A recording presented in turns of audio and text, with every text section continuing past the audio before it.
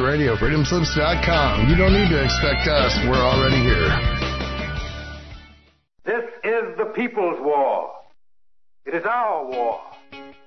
We are the fighters. Fight it then. Fight it with all that is in us. And may God defend the right. Warning! Warning! We gotta stop them! They're gonna kill us all! See how the trouble you've started? Be they the government, be they industry, be they organized labor, be they anyone, or human beings. Time when the operation of the machine becomes so odious, makes you so sick at heart that you can't take part. You can't even passively take part. And you've got to put your bodies upon the gears and upon the wheels, upon the levers, upon all the apparatus, and you've got to make it stop. And you've got to indicate to the people who run it, to the people who own it, that unless you're free, the machine will be prevented from working at all. Revolution Radio at freedomslips.com, the #1 listener-supported talk radio station, throwing ourselves upon the gears of the machine. Revolution Radio, where information never sleeps. You called down the thunder, well now you got it. Right, you tell them I'm coming, and hell's coming with me, you hear? Hell's coming with me! Revolution Radio.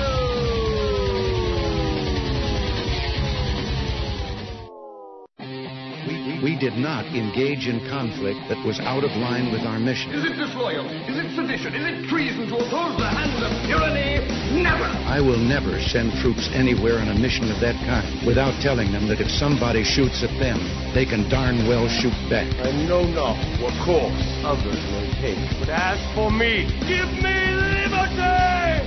Oh, give me death! A dark cloud is finally lifting across the world as U.S. military intelligence and their global partners are destroying the deep state criminal power structure that has ruled over our planet for hundreds of years. We are free with the God-given right, and we shall not yield that right to any power on earth. Hi, I'm Scott McKay. The world is at, and I am your host on The Tipping Point on Revolution Radio, where every Monday from 8 to 10 p.m. Eastern, we bring you the latest in this ensuing takedown of this global criminal empire. That's an image of strength. You'll get the raw, hard truth here on The Tipping Point. So come join us Mondays, 8 to 10 p.m. Eastern in Studio B at revolution.radio.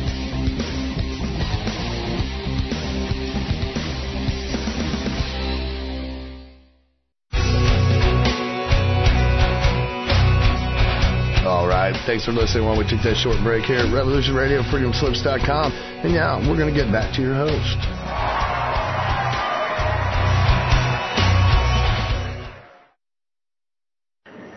Okay, good morning, good afternoon, good evening.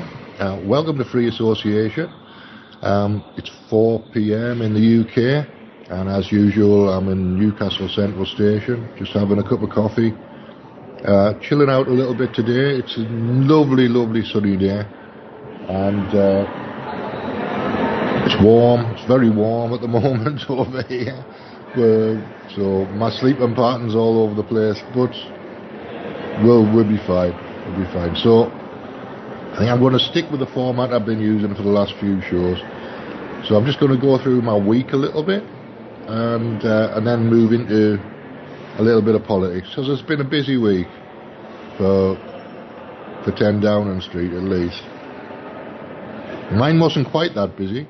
There's not quite so much drama going on here, although I do have to do a countdown on the battery on this laptop, because I've got 25% of it left. When it gets to 5%, I'm going to have to shut it down and go home. But with a bit of luck, that might last me most of the show, so I should get most of it, if not all of it. I don't know how long it'll last, but we'll see. It adds a little bit of drama, if nothing else. Countdowns are always drama.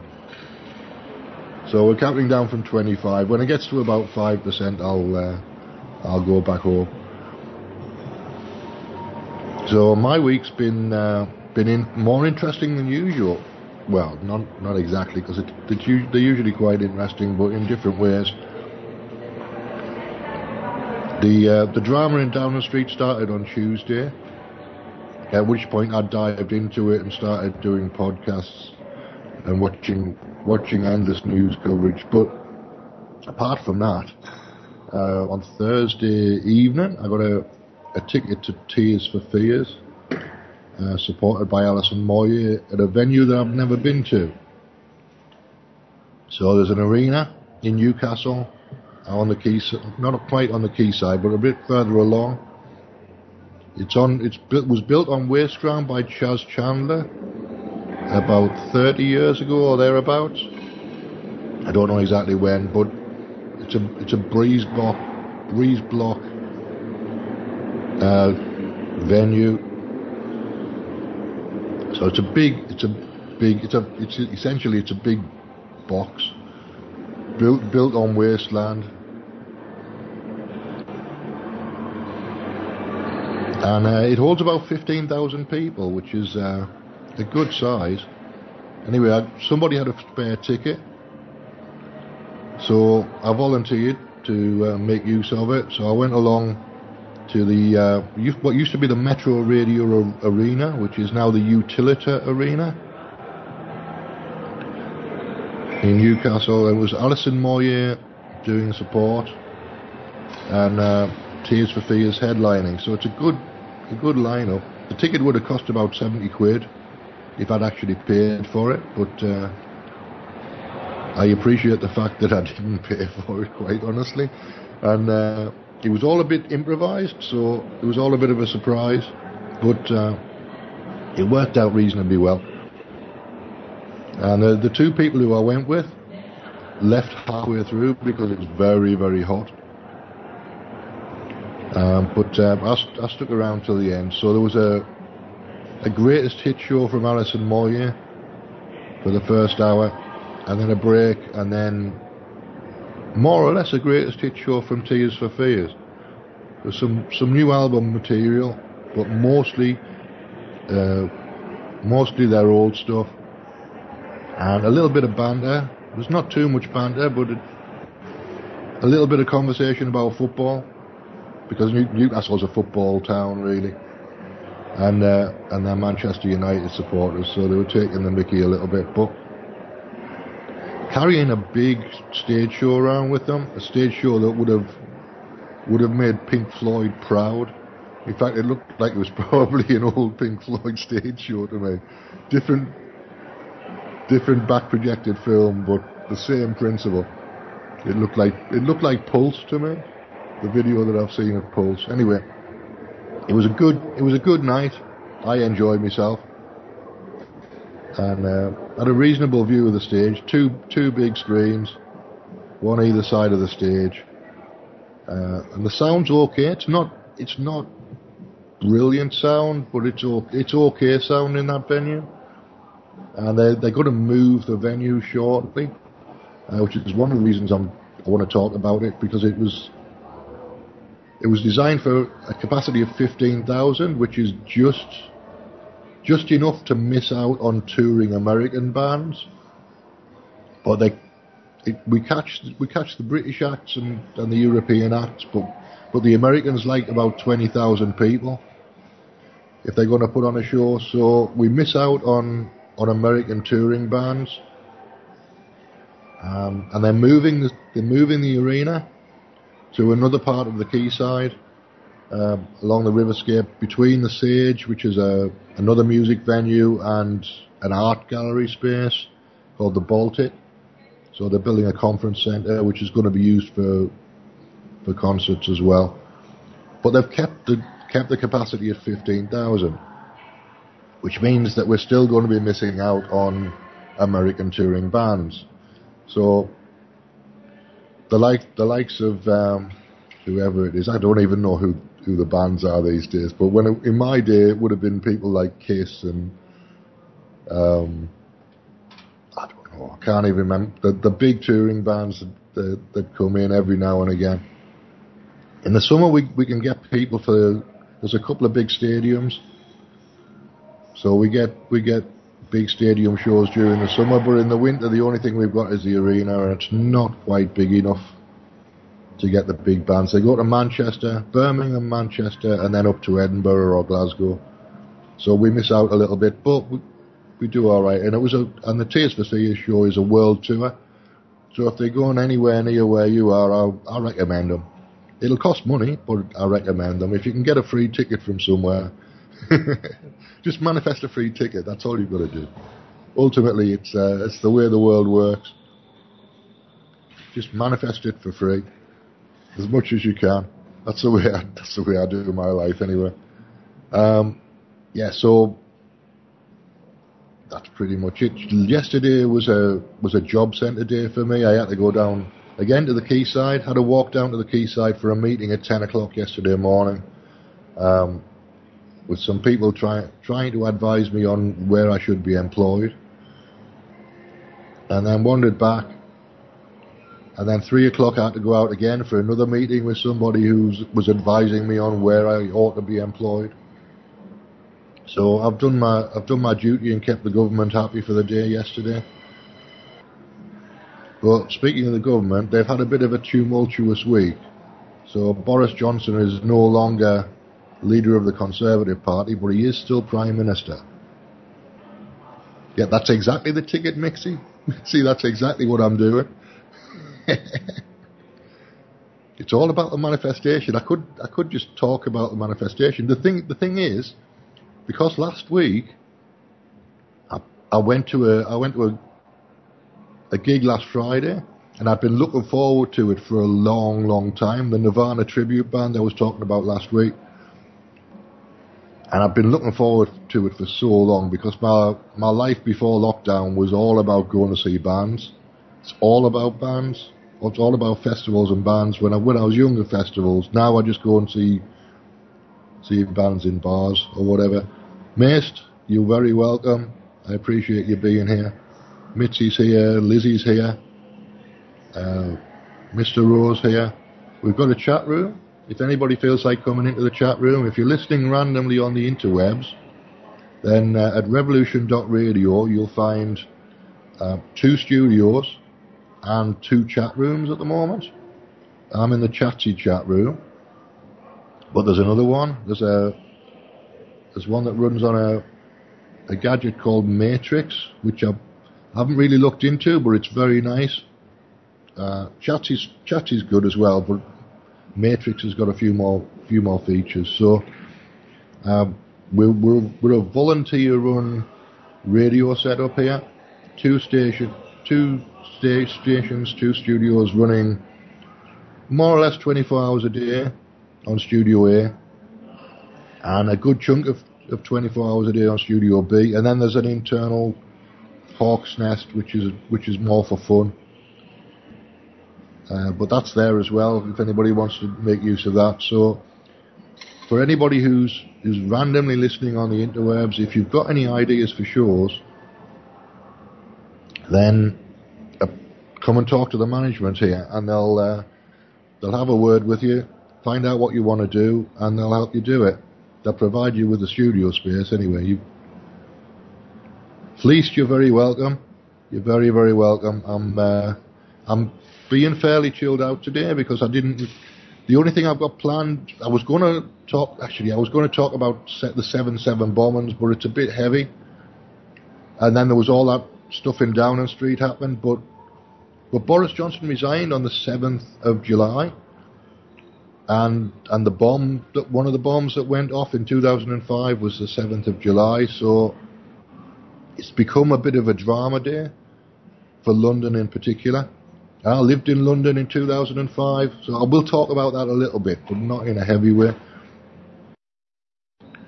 And I remember hearing radio coverage of a drill that was going on in the morning on the Today Show on Radio 4. I remember hearing somebody being interviewed about a terrorist attack drill that was going on, and it would have been about 8 o'clock in the morning, just before 8 o'clock in the morning they were interviewing this guy, and then at 10 to 9 there was a terrorist attack in almost exactly the same way that they'd been rehearsing. So there's the thing, you can put that down to coincidence if you like. I'm not altogether sure it's a coincidence. I think there might be some kind of military intelligence involvement, so I kind of turned it to James Fetzer at that point. but not in a James Fetzer way. I'm suspicious. I'm suspicious of the 7/7 bombing simply because it's too much of a coincidence to have a rehearsal going on the day that the event happens. It's too much of a coincidence for me. And the same thing happened at 9/11. And there was one other that I can't think of that was... There's been a few in the States where there was a rehearsal going on. The Boston Marathon bombing was the same. So that's too many coincidences. When you add those together, that's too many coincidences. What are the odds of 3 or 4 or 5 terrorism events being on the day of a rehearsal for a terrorism event? So individually, it's a coincidence. When you put it together with 2 or 3 others, it becomes a pattern. And if it's a pattern, that means there's probably some kind of intelligence behind it, whether it's an emergent property of the universe, that when people think about things, they manifest them. There's a lot of thought goes into rehearsing a terrorist event. So it could be that just as an emergent property of the universe, the things that we think about manifest. If I'm thinking about going to see bands, then I manifest a ticket. It's just one of those things that happens. Ooh, I've just had a beep to tell me that the battery's going down. So let me check. 19%. So we're counting down the battery status on this laptop. That's the exciting thing that's going on in the radio show. But I will play some clips. I'm going to set up some clips of the Boris Johnson thing as we speak, just because I can. So I don't necessarily dip into the false flag discussions anywhere really, but I am aware of the possibility that might be happening, and the possibility that the universe may be conspiring to give us what we think about in a positive way and a negative way. And that might look conspiratorial. It does look conspiratorial, in fact. But you have to look at all angles and take as much information in as you can. There's more than one thing going on at any one time. So let's have a look at BitChute. Let's do a little bit of look through on the entertainment category, I think, first of all, because I'm in that kind of mood today. And then we'll do a little bit of politics.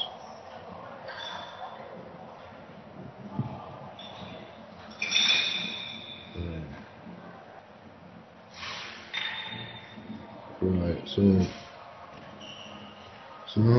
people are posting all sorts of things. We've got a clip from Dumbo, The Rage, Carrie 2, Quarantine 2 Terminal. Don't know what that is. It looks like a horror movie to me. What else have we got? The usual Stargate Atlantis. The movie of June that just came out, which I saw actually. I was going to at some point do a review of it, but I never got round to it. So the new version of June is very, very, very, very nicely filmed. It's all about the desert, with some incidental political and religious drama going on in the foreground, but it is literally all about the desert. The desert's the star. I think they filmed it in Syria or Jordan or somewhere. But a very, very nice looking movie. I want to see that. On the last day they were showing it at the Tyneside Cinema on a Sunday evening. And it's a long movie though, 2.5 hours. So it's a long time to sit in a cinema. But it was a winter. I don't mind sitting in a cinema for 2.5 hours in the winter.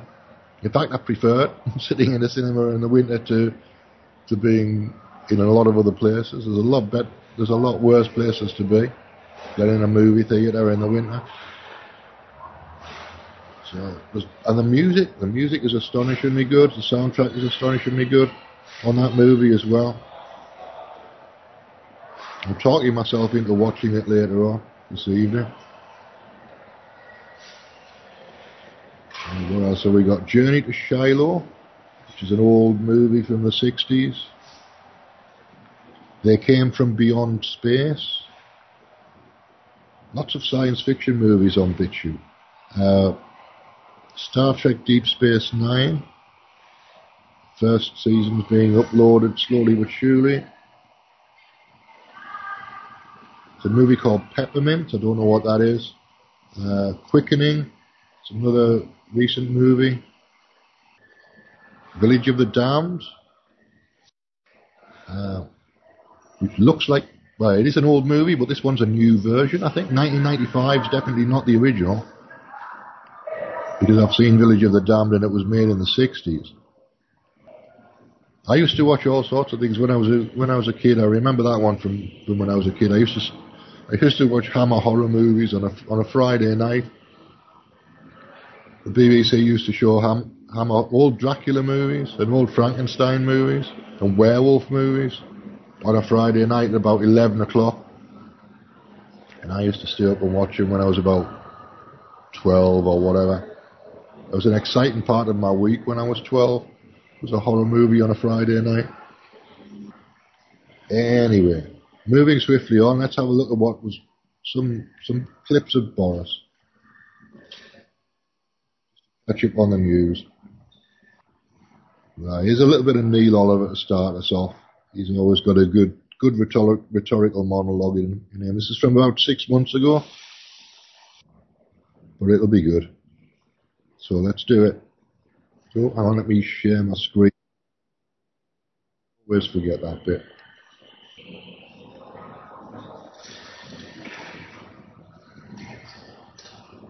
Changes.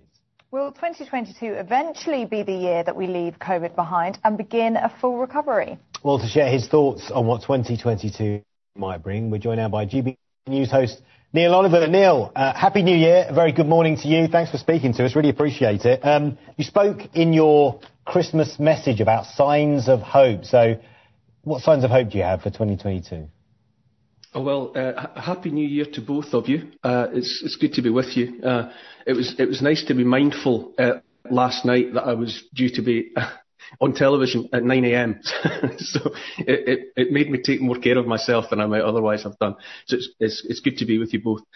I think we have to be hopeful. It's a choice that we can make. You can either be hopeful or not in the face of challenging times. And I sometimes think that when things seem bleakest, that can be, or darkest, that can be the very moment when it's important to deliberately. It's like putting a smile on your face when you don't feel particularly cheerful. Eventually, just the action of smiling lifts your spirits. And I think you have to be hopeful. And I think my primary hope, is that people are in increasing numbers realising the power and the influence that they actually have. It's easy to think in a global population of whatever, nearly 8 billion people, that an individual's thoughts and actions don't matter, that we're like drops in the ocean. But on the contrary, I think every action by each one of us is important and can make the difference. And I think that the process of the last, whatever it is, nearly 2 years, I think has awoken many people to the idea that, you don't have to wait for a general election or to exercise your opinion via the ballot box. The act of standing up and speaking truthfully and honestly when you think that something is wrong and needs to be corrected, I think more and more people have accepted that and awoken to that. And it's that, more than anything else, that gives me hope for 2022. Neil, Happy New Year to you. Thank you so much for joining us. And I was actually working here on Christmas Day, and we played your Christmas message a lot, and it did so well in the inbox, just people getting in touch to say that they really resonated with what you were saying about 2021 being really hard for lots of families. I mean, you touched upon it, being separated from families. Lots of people had a really tough year. And there was a sense from you that you weren't going to allow that to happen again. You wanted to be with your family because I think you said that's where you felt that's where you belonged. Is that something that you're definitely looking forward to in 2022? Oh, 100%. I haven't so far allowed anything in terms of government diktat to separate me from anyone that I wanted to be with.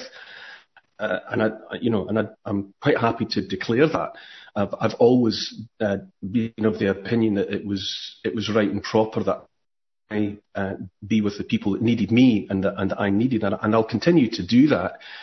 And I think I have thought from the beginning that the isolation of people, especially the way in which elderly people in care homes were isolated from the connections to family that were like a blood supply to them, that isolation, I think, was bordering on the criminal. It was so cruel, and that so many people found themselves cut off from and isolated from loved ones for all manner of reasons, and that people went through, say, events, festival like Christmas Day alone, because they, in inverted commas, weren't allowed to be with loved ones. It appalled me, way beyond any other consideration. I just thought and think that doing that to people is immoral. Maya, can I start with you? You heard what I had to say about Kemi Badenoch. I think you agree with me. Are you hearing from your YouTube channels, as popular as it is, that actually people are starting to take notice of Kemi? Yes, thanks for having me personally, Darren.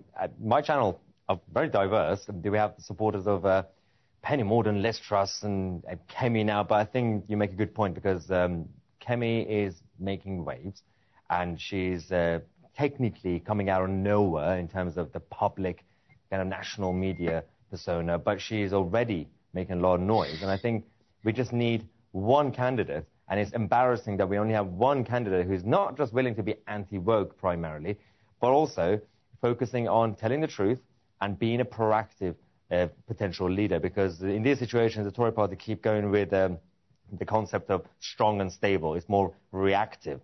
They did it with the 2016 Theresa May, failed. They did it with the 2019 Jeremy Hunt's campaign, failed. Serious candidate for serious times. Rishi Sunak is doing the exact same thing, and the most candidates are going to be doing the exact same thing. I expect Penny Mordaunt's campaign to be similar, kind of more strong and stable, but slightly different to Rishi. Kemi, so far, is the only candidate, and I think Suella Braverman is trying to do the same thing. Kemi is the only one who's basically not just saying tell the truth, but be more proactive and actually come up with a vision, and that's very important. William, what are the polls telling you? Because Con Home, for my viewers that don't know, Con Home run polls where the membership actually give their views, and they're very, very popular within the Conservative Party. But what does it tell us so far? Because, correct me if I'm wrong, but Ben Wallace was up there, right? Yes, so consistently now for several months, Ben Wallace has been the most popular candidate in our monthly survey to be the next leader. But of course, we've just got the news this afternoon that Ben Wallace will not be running to be the leader of the Conservative Party. In that case, it looks like the field is relatively wide open. In recent polls that we've done, it's suggested that Penny Mordaunt is the second most popular candidate, with Kemi Badenoch actually coming in about fifth behind Liz Truss and Nadeem Zahawi. So in that sense, it seems like the race is relatively open. However, over the last 24, 48 hours, we've seen that Rishi Sunak has rapidly accumulated the largest number of MPs so far, and he's announcing them in a sort of series of batches. So I would say that Rishi Sunak actually on paper now looks very much to be the front runner. Whilst Ben Wallace's endorsement will be well sought after, I can certainly see a sort of Rishi Wallace team in which Wallace was promised the ability to say at defence or be made, say, Deputy Prime Minister, etc., as being one that would likely sweep the board, especially amongst not just the parliamentary party, but even potentially amongst our members. Indeed. But William, does the front runner in the Tory elections, right, the front runner is always the one that ends up coming second, right? Oh, not always, but really. It happened with David Cameron, that's something of a political cliche. Is that a cliche? Sorry, that's quite all right. That's something of a cliche. That's actually incorrect, largely. It depends on the dynamics of the individual race. For example, Boris Johnson was the clear front runner last time and was the winner. Same with Theresa May in 2016. Now, if you can think about previous examples where people who weren't expected to win have won, both David Cameron came from third place to first in 2005, but then the contest was much longer. It was staged over several months. He made a famously excellent speech at the 2005 party conference, which pushed him straight into the lead. Now, there are some who fear perhaps that Rishi Sunak could be the Michael Portillo of this year's contest, because Michael Portillo was the front runner in 2001 until essentially all of the other people running turned against him. And it's thought that because the relationship between the Prime Minister and Rishi Sunak has deteriorated so greatly, that if it seems, as it does increasingly at the moment, that Rishi Sunak will likely be the front runner and the next Prime Minister, you will see an operation within Number 10 to try and clear the pitch as much as possible for Rishi Sunak and try to keep him out. Well, indeed, that's going to be interesting to watch, isn't it? Now, the Labour MP, former Labour MP even, Stephen Pound, is patiently waiting there. Stephen, can I ask you, who would you fear were you still an MP? Who would actually, do you think, put the fear of God into Labour MPs more than most? Well, there's only really one person. I have to say, I mean, Rishi, forget it. He's weird, he's entitled, he's a multimillionaire, there's all the tax dodging stuff. No, Rishi Sunak, bring him on, we'd love to. Kemi Badenoch, well, the best she can do is come up with Mr. Hunt from Ipswich, who says she's smooth, not smooth, authentically smooth, but not really smooth. That's the best she can come up with. As far as we're concerned, and I think earlier on the Grimes-Tyne manifesto about what we actually want for this country is rather more impressive, and you would actually got my vote. But look, the reality is, it's going to be a team. It's going to be a man and a woman team for the Tories. There's no way they're going to have a sort of a Wallace-Sunak team. That ain't going to happen. Tom Tugendhat isn't going to do it. He's going to be Foreign Secretary without a shadow of a doubt. The team that would really, really put the frighteners on us in the Labour Party, without a doubt, would be Penny Mordaunt as number 2 and Jeremy Hunt as number 1, because it would be the complete antithesis of Johnsonism, and Johnsonism now is as toxic as certain leaders have been in the Labour Party in the past. So any connection with Johnson, forget it. That's a dead weight. Rishi Sunak sat there with his arm around him all those years, not a chance. Hunt is untouched, he's untainted, and he's free from that. He is the person who could come to the country, and a contest between him and Keir Starmer may not actually have people dancing in the street and leaping around with excitement, but it would be serious, sober, sensible and good for the nation in a time of utter global, continental and domestic crisis. And frankly, mate, that's what we want. Maya, Stephen Pound there saying that actually who Labour would fear the most would be Jeremy Hunt, because he would cut through, and actually I would argue he would just be exactly the same as Sir Keir Starmer, because in my opinion it wasn't what Boris Johnson stood for that was unpopular, right? That won him that massive landslide in 2019, the biggest since Maggie T was in office. Actually, it was the poor implementation and the other stuff that went on alongside of it, right? There's Stephen Pound showing us that Thatcher resigns. Yeah, I mean, it is interesting. Of course, if you get the opinion of not just the Labour side, but also the wet side of the Tory party, it's in their interest to actually push for certain candidates because they have their own interests. If you ask Keir Starmer, he will probably say, let's have Jeremy Hunt as Prime Minister. That would be a good idea. But in reality, a lot of times, it's actually because they have lived in their own bubble for the past few years and couple of decades. The so-called strong and stable establishment types. Right now, we need a proactive visionary, sort of like a Tony Blair in 97, when he had a lot of money to spend. He didn't stand on a platform of just reactive. He actually wanted to do something. It is now time to actually make some changes. Again, not just 1997, but 79 with Margaret Thatcher. And I just find it sad that we only have one or maximum two candidates who are offering that. One of them is Kemi Badenoch. William, where have these candidates actually been for the past, few months? It's been widely reported that Boris Johnson's future was on a knife edge for some time now after the drip of scandal after scandal. Now, many of my viewers, William, may well be of the view that this was a constant attrition of an attempt to remove a very popular Prime Minister. But where have these candidates been? Because it strikes me that they're very disorganised, William. Am I wrong? Am I being unfair? Well, I think obviously the team that are most organised are Rishi Sunak, hence why they've managed to get out in front so very quickly. We know Sunak has been planning a leadership campaign for quite a while. He almost moved against the Prime Minister in December and January at the sort of initial height of the Partygate scandal. But I would also say that a lot of these teams are just being sort of written up on the back of a fag packet, where lots of MPs who think they might have a tilt at the leadership or think that their best way of trying to retain a role in cabinet or even earn one is to set up a team now. You also see, say, Tugendhat, for example, was well prepared, so hence he had an op-ed in the Telegraph as quickly as he can manage. But I would just like to come back quickly on a point that Stephen was making. It was nice to see that the old arguments of the reactionary left can still be trotted out in 2022. But I would suggest that Stephen might want to check an opinion poll every once in a while, because the agenda that the Prime Minister ran on in 2019, rather than the Prime Minister himself, when he came into office in 2019, he was the most unpopular Prime Minister in recent memory. But it was actually the agenda that won the election in 2019, according to... My laptop's screaming at me that it needs plugging in, so I'm going to run back to my flat and see if I can get a signal there and finish off from my apartment. So I'll drop out for about 5 minutes. I'm literally only about 5 minutes away, so assuming I can get a signal, then I'll be back in about 5 minutes with a plugged in laptop. I should have organised this a little bit better, but there you go. You live and learn.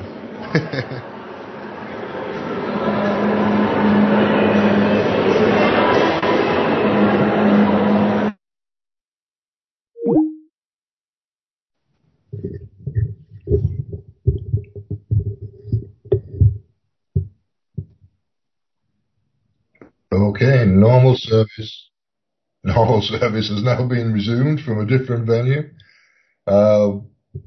One of those things. I thought the battery might last, but unfortunately with Skype and the browser open, it pulls too much power. Not much I can do about that, but there you go. I now know it takes me 10 minutes to turn it around, and I need more than 25% of my battery, which I should probably have known already, but I've now found out officially. So it's a bit of a dog's breakfast show, but that's kind of the format, so that's the way it is. It's always been a dog's breakfast show, this one, and that's kind of how I like it. Right, so what else is happening in the world? The Ukrainian war is still going on, but it's not on the front pages anymore. Certainly not over here. We've got too much politics to talk about now. And it's coming up to the silly season. Parliament's got 2 weeks before they take their summer recess. So that means there's 2 weeks to set up the campaign and get everything moving for the Tory party, and then it'll take another 6 weeks or so after that to actually get it happening. They've got to do some campaigning. There'll be some frantic touring of the country, shaking hands going on, as it always happens. And the man to look out for is a guy called Tom Tugendhat, and I'm not completely sure where I've got this from. I may have dreamed it. It may not be true at all. But Tom Tugendhat is apparently a Bilderberger. He was mentioned in that video previously as a potential foreign secretary. So that tells you why he's going to be foreign secretary. If he's already been to a Bilderberg meeting, they've already got him marked down as a potential prime minister. But he's one to watch. He'll be on the ticket somewhere. He might be a bit young to be deputy or prime minister, but if he ends up as foreign secretary, then he's been picked out. He's been picked out, no doubt about it. So not only now am I talking about false flag terrorist attacks, I'm talking about people being put in place for particular agendas. So I have turned into Jim Fetzer. It's taken 2.5 years, but it happened. What can you do? If you hang out here long enough, you're going to end up doing that, I think. And I am potentially putting a show in the works that will involve some conversations about weather manipulation. When I can find somebody who knows about weather manipulation. I'm not going to go back in the chat room because it'll be too complicated for my laptop to deal with. So I'm just going to talk from now until the end of the show and see what comes out of my mouth. Yeah, so it's been a musical week for me. I did the Nirvana tribute act last Friday, and then Tears for Fears and Alison Moyet. I've seen Alison Moyet before. at a gay pride day in London about 25 years ago, maybe longer, in Victoria Park. And she was very good. She was very, very good.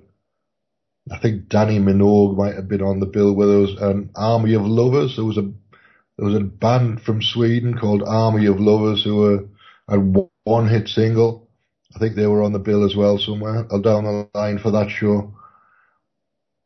But yeah, big open air gigs are one of the things that I like, and gay pride is definitely that. Although they're charging a lot of money this year in Newcastle, so I won't be going this year. I'll do it when it's free. I'm not paying money, I don't think. I might go up there with a laptop and see if I can find a good Wi-Fi signal and do a show from the field, or from the nearest bar or cafe. I know there's a cafe near there and there's a bar near there, so I might well do that, and I could potentially go on the march in the morning and record something for the show later that day. Oh, speaking of which, I recorded something on the Tyne Bridge last week, which may potentially cover the last 5 minutes of the show if I can find it quickly enough. I don't know whether I can. Anyway, I've decided that I'm going to start recording insert pieces from the Tyne Bridge and from St James's Boulevard when I'm there on a Friday afternoon with Rebels on Roundabouts. Let's see if I can get people to join in with having a conversation while we're doing a demonstration. I don't know how well that'll work logistically. It might end up just being the wind, because the Tyne Bridge is a very windy place, very windy indeed. And I've walked over the Tyne Bridge in the middle of summer, literally in the middle of June, and it's been snowing. It's a ridiculous place. It's like every single version of weather you can possibly imagine in a single day on the Tyne Bridge. It can be foggy in the morning, bright sunshine, then hail and snow, all in one day. It doesn't matter what time of year it is. I don't think the Tyne realizes that it's summer. The Tyne just thinks that it's time for weather.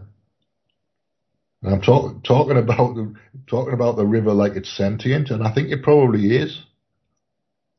I'm a believer in the possibility of the earth being sentient, which means that the rivers are sentient as well, and that everything about the earth is sentient. The mountains.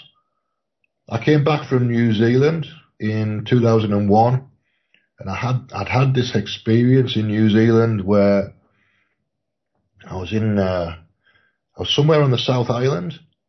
There's a place where the tourists go on the South Island, near Milford Sound. We were there for a couple of days, and I'd booked an airplane trip.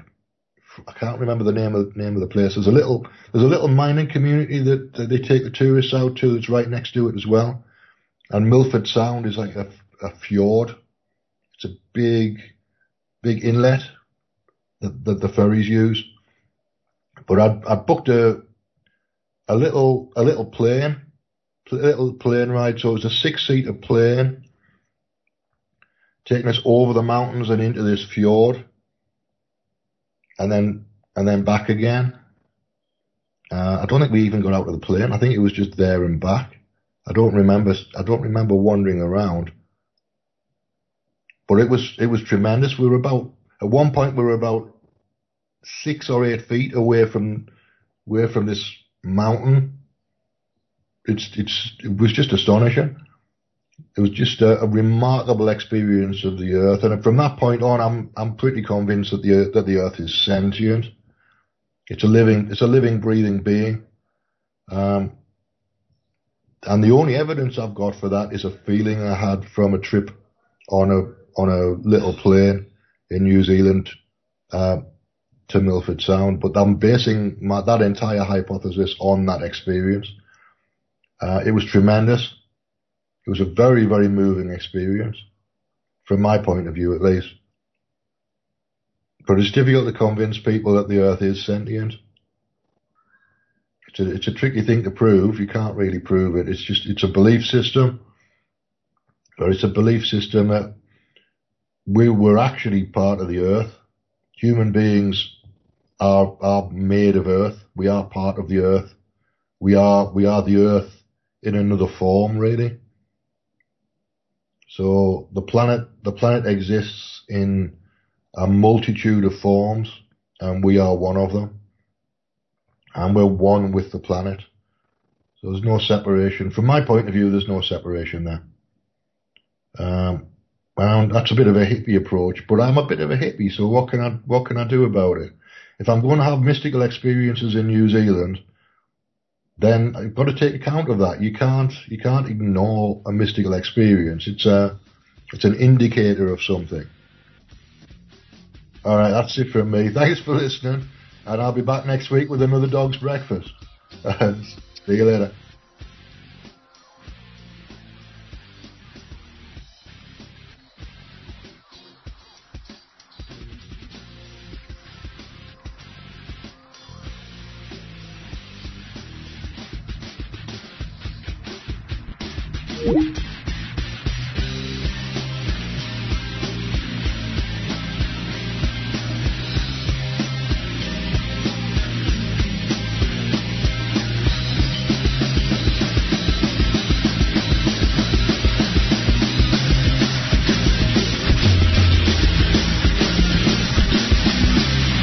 Listening to Revolution Radio.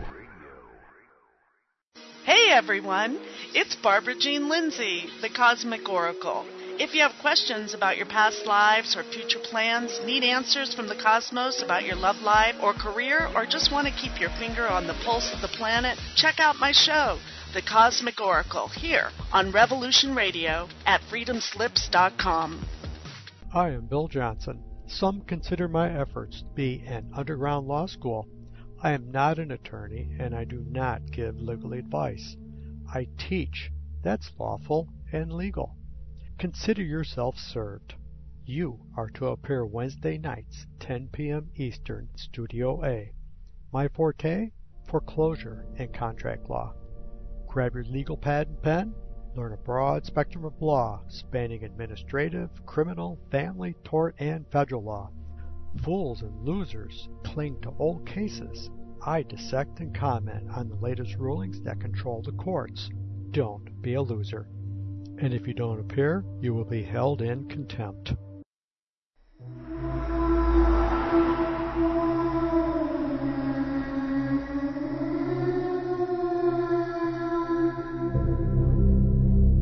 Are you interested in the paranormal? Murder mystery? Real natural law? Do you enjoy interviews with amazing guests?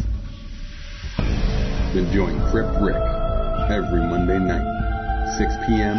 Eastern Standard Time, right here on Revolution Radio. Studio A, freedomslips.com. Crip Rick's iPhone thinking. Welcome to the crypt. What the heck is the truth, Jihad? Hey, I'm Kevin Barrett, host of